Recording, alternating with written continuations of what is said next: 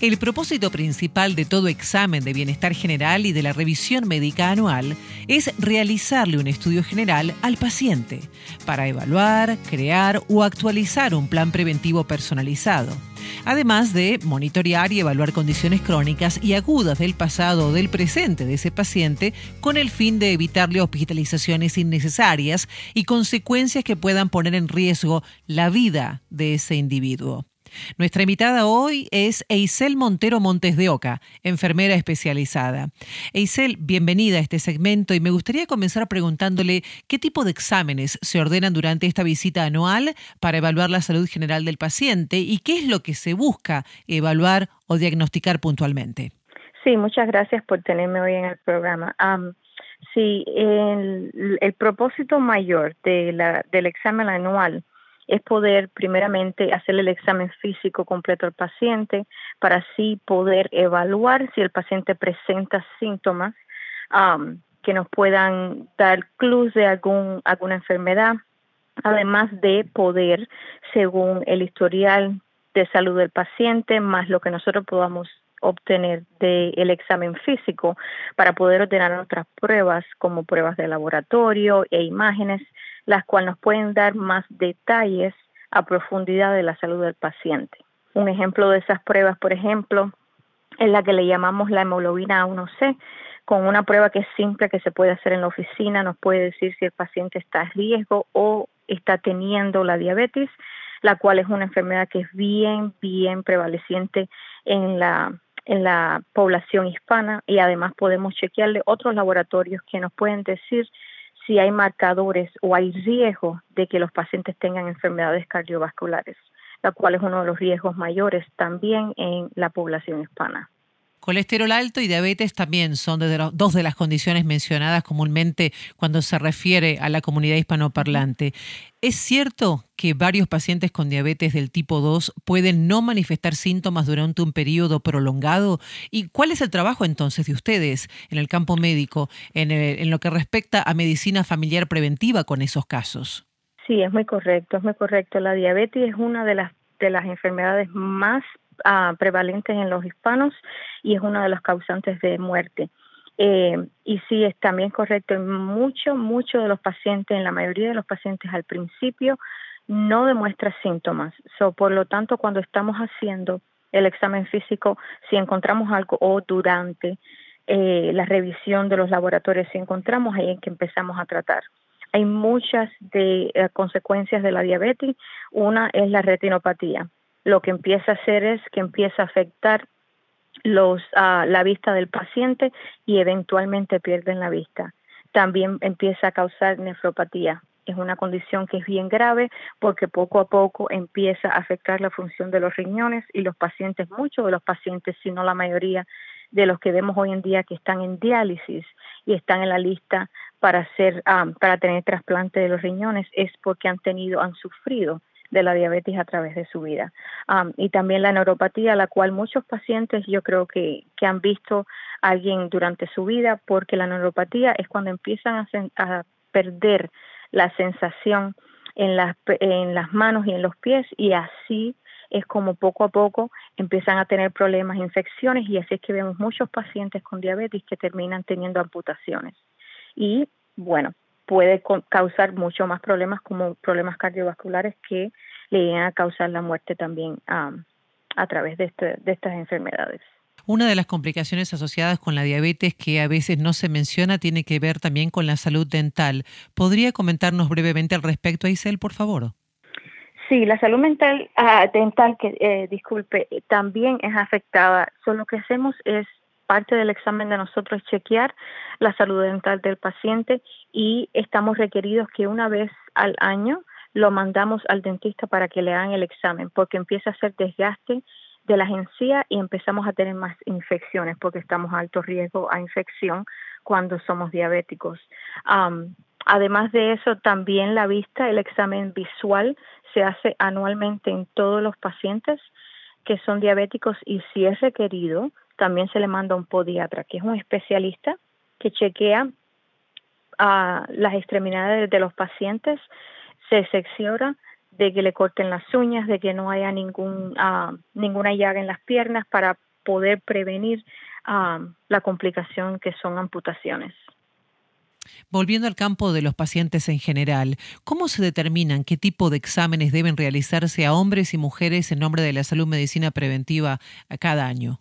Sí, parte de una parte bien grande, muy importante del examen anual es la salud preventiva, la cual es basada en la edad y el sexo del paciente.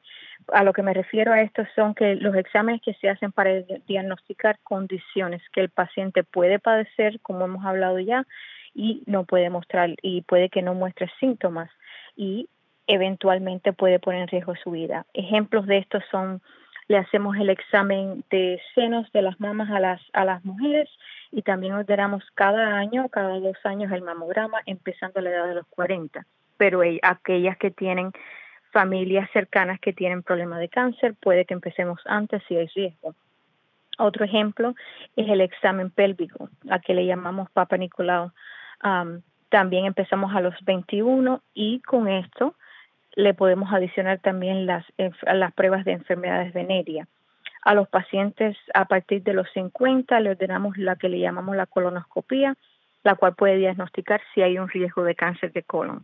Los pacientes que optan por no hacer la colonoscopía, tenemos 2 opciones más, que son laboratorios que no son tan fuertes como la colonoscopía ni tan costosos, pero también nos pueden ayudar a diagnosticar si hay sangre en las feces o si tienen riesgo de cáncer de recto. Otros ejemplos también que les puedo poner es la prueba de densidad ósea, que le hace a las mujeres que ya han pasado la menopausa, empezando a los 65, y con esta prueba podemos diagnosticar si existe desgaste de los huesos, lo cual es algo que es muy común en las mujeres después de pasar la menopausa, y esto las pone a riesgo de tener fracturas. Estas pruebas son algunas de las pruebas que mandamos, son algunas de las más importantes, y son invalorables porque para nosotros eso nos ayuda a poder evaluar la salud del paciente a profundidad y poder promover el bienestar de estos pacientes. Me imagino que en este marco evaluativo la salud mental también forma parte de la salud preventiva. ¿Cómo pueden ustedes, enfermeros y enfermeras especializados en conjunto con el médico de cabecera de este paciente, llevar a cabo una evaluación de las emociones de los individuos? Sí, en el examen anual, uno de los requerimientos que tenemos es que le hacemos un cuestionario que es bien simple y tiene pocas preguntas. Se llama PHQ-9. Las preguntas de ese cuestionario están específicamente concentradas en la salud mental de todos los pacientes. Y el propósito de esa prueba es poder ver si el paciente tiene síntomas, empieza a tener síntomas de depresión, y si el paciente ya padece depresión, nos dice en qué estado está la condición, y así podemos asesorarlos a nosotros mismos, lo podemos tratar nosotros los especialistas primarios, o si es necesario, como muchas veces lo es, buscamos la ayuda y la colaboración de los psicólogos y los psiquiatras dependiendo de la gravedad de la condición, y así trabajamos como un equipo para poder hacerlos sentir mejor, porque sabemos que desgraciadamente la salud mental es algo que afecta no solo el estado de ánimo, pero también la salud física del paciente, y hoy en día, gracias a Dios, le hemos dado mucha más fortaleza y más importancia a lo que es la salud mental del paciente, y por lo tanto nos concentramos mucho más, y para nosotros es más importante tratarlos hoy en día. En los años dorados y más allá de los 60, me imagino que también hay otras preocupaciones como una potencial disfunción cognitiva, de memoria o una potencial demencia o Alzheimer's. ¿Qué puede hacerse al respecto cuando estamos en consulta? Correcto, correcto. Ya cuando pasamos de los 60, de los 65, desgraciadamente la salud mental no es tan fuerte y tan rápida, digamos, como éramos en los 20, en los 30, en los 40.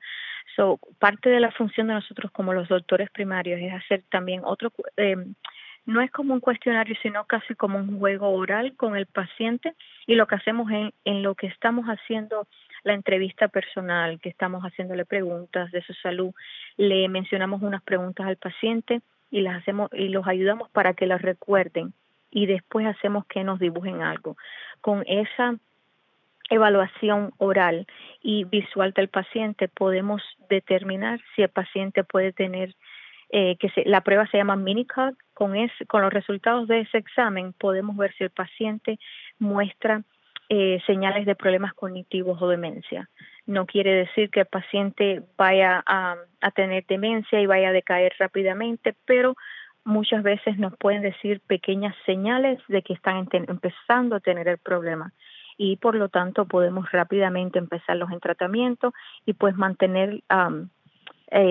y mandarlos al neurólogo si es necesario, y tratar esa condición con la que ellos pueden durar muchos años más. Hablando de condiciones diversas, cuando uno piensa en vacunas, generalmente piensa en vacunación para bebés, infantes y niños. Pero los adultos no deberíamos olvidar nuestra libretita mental de vacunación tampoco, ¿correcto? ¿Podría Correcto. recordarnos, Aisel, qué vacunas debemos aplicarnos anual o periódicamente? Sí, parte también del examen anual es revisar según el historial del paciente, y una de las cosas que hacemos es tratamos de poner énfasis en las vacunas, las cuales nos ayudan, nos ofrecen a nosotras las personas un sistema inmune más fuerte para poder combatir enfermedades eh, sin tener que usar medicamento. Por ejemplo, nosotros ponemos mucho énfasis en la influenza anual. Esa vacuna, como todos sabemos, se la damos nosotros o la dan en la farmacia, y es muy importante porque puede combatir influenza A y B.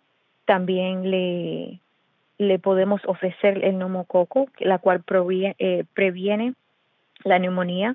Tenemos la hepatitis, el herpes zoster, el cual previene la culebrilla, que le llamamos shingles, y también ofrecemos para pacientes empezando de nuevo a 26 años el VPH, se le dice en inglés HPV. Ese es el virus que puede causar cáncer en mujeres y hombres. No solo los niños le ofrecemos la vacuna según el horario, también a los adultos tratamos de asegurarnos de que tengan la reactivación de estas vacunas para poder prevenir enfermedades.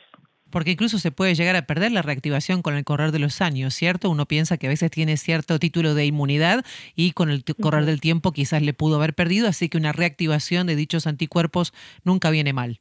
Muy correcto, muy correcto. Eisel, ¿cuáles siguen siendo las causas principales de enfermedades que decantan en muertes entre nosotros los hispanos? ¿Y cómo se habla del tema en el consultorio médico? Me imagino que se tienen en cuenta los puntales culturales, lingüísticos, porque muchas veces los latinos preferimos hablar de estos temas espinosos en nuestro idioma y en un contexto que nos es conocido desde nuestra forma de tomar o ver las cosas culturalmente. Muy correcto, muy correcto. Algo que hemos visto a través de los años es que desgraciadamente en los hispanos tenemos mucho temor porque pensamos o hemos visto por experiencia propia que puede haber lo que es eh, la barrera del lenguaje, y nosotros lo que hacemos en nuestra compañía nos hemos tomado como tarea el tener los intérpretes a la mano para poder comunicarnos con los pacientes, porque sabemos que es muy importante para ellos para poder expresarse y poder explicarnos bien cómo se sienten, su historial, como es para nosotros, para poder explicar lo que es las enfermedades, las condiciones, los tratamientos y los pasos a seguir. Esto es muy importante porque desgraciadamente todavía hoy en día las razones más altas de muerte en los hispanos son cáncer, cardiopatía, accidente cerebrovascular y diabetes. Y tres de estas son condiciones que podemos prevenir.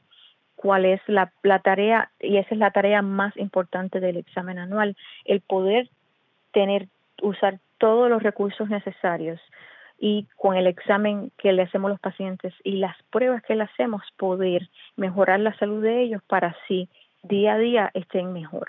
Eisel, ¿alguna palabra final o comentario que tenga usted para los pacientes que le están escuchando en este podcast y que quieran animarse a hacerse ese examen de bienestar general una vez más? Pues nada, que están bienvenidos en Baycare, en el sistema de nosotros. Nosotros estamos muy orgullosos de tener un ambiente multicultural y estamos usando todo tipo de herramientas para poder ayudarlos. Lo más importante es la comunicación entre el paciente y el proveedor y la salud es importante. Mientras más pasan los años, padecimientos aparecen y es muy importante todo, siempre lo digo, que todo lo que se encuentre temprano, se trata temprano y se puede prever otras complicaciones. Gracias, Aisel, por su tiempo con nosotros y compartir estos importantes recordatorios para nuestra salud.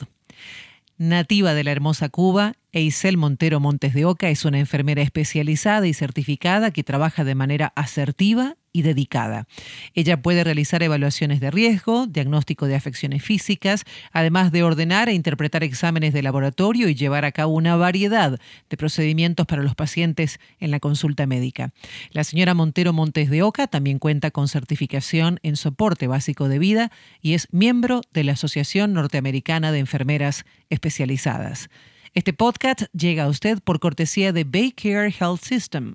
Por más información y para obtener una referencia gratuita para un doctor de cabecera o para su próxima visita para usted o su familia, visite baycareysusalud.org. Y si usted se benefició con este podcast, considere compartirlo en sus plataformas sociales. Mi nombre es Virginia García. Gracias por su sintonía. Hasta la próxima.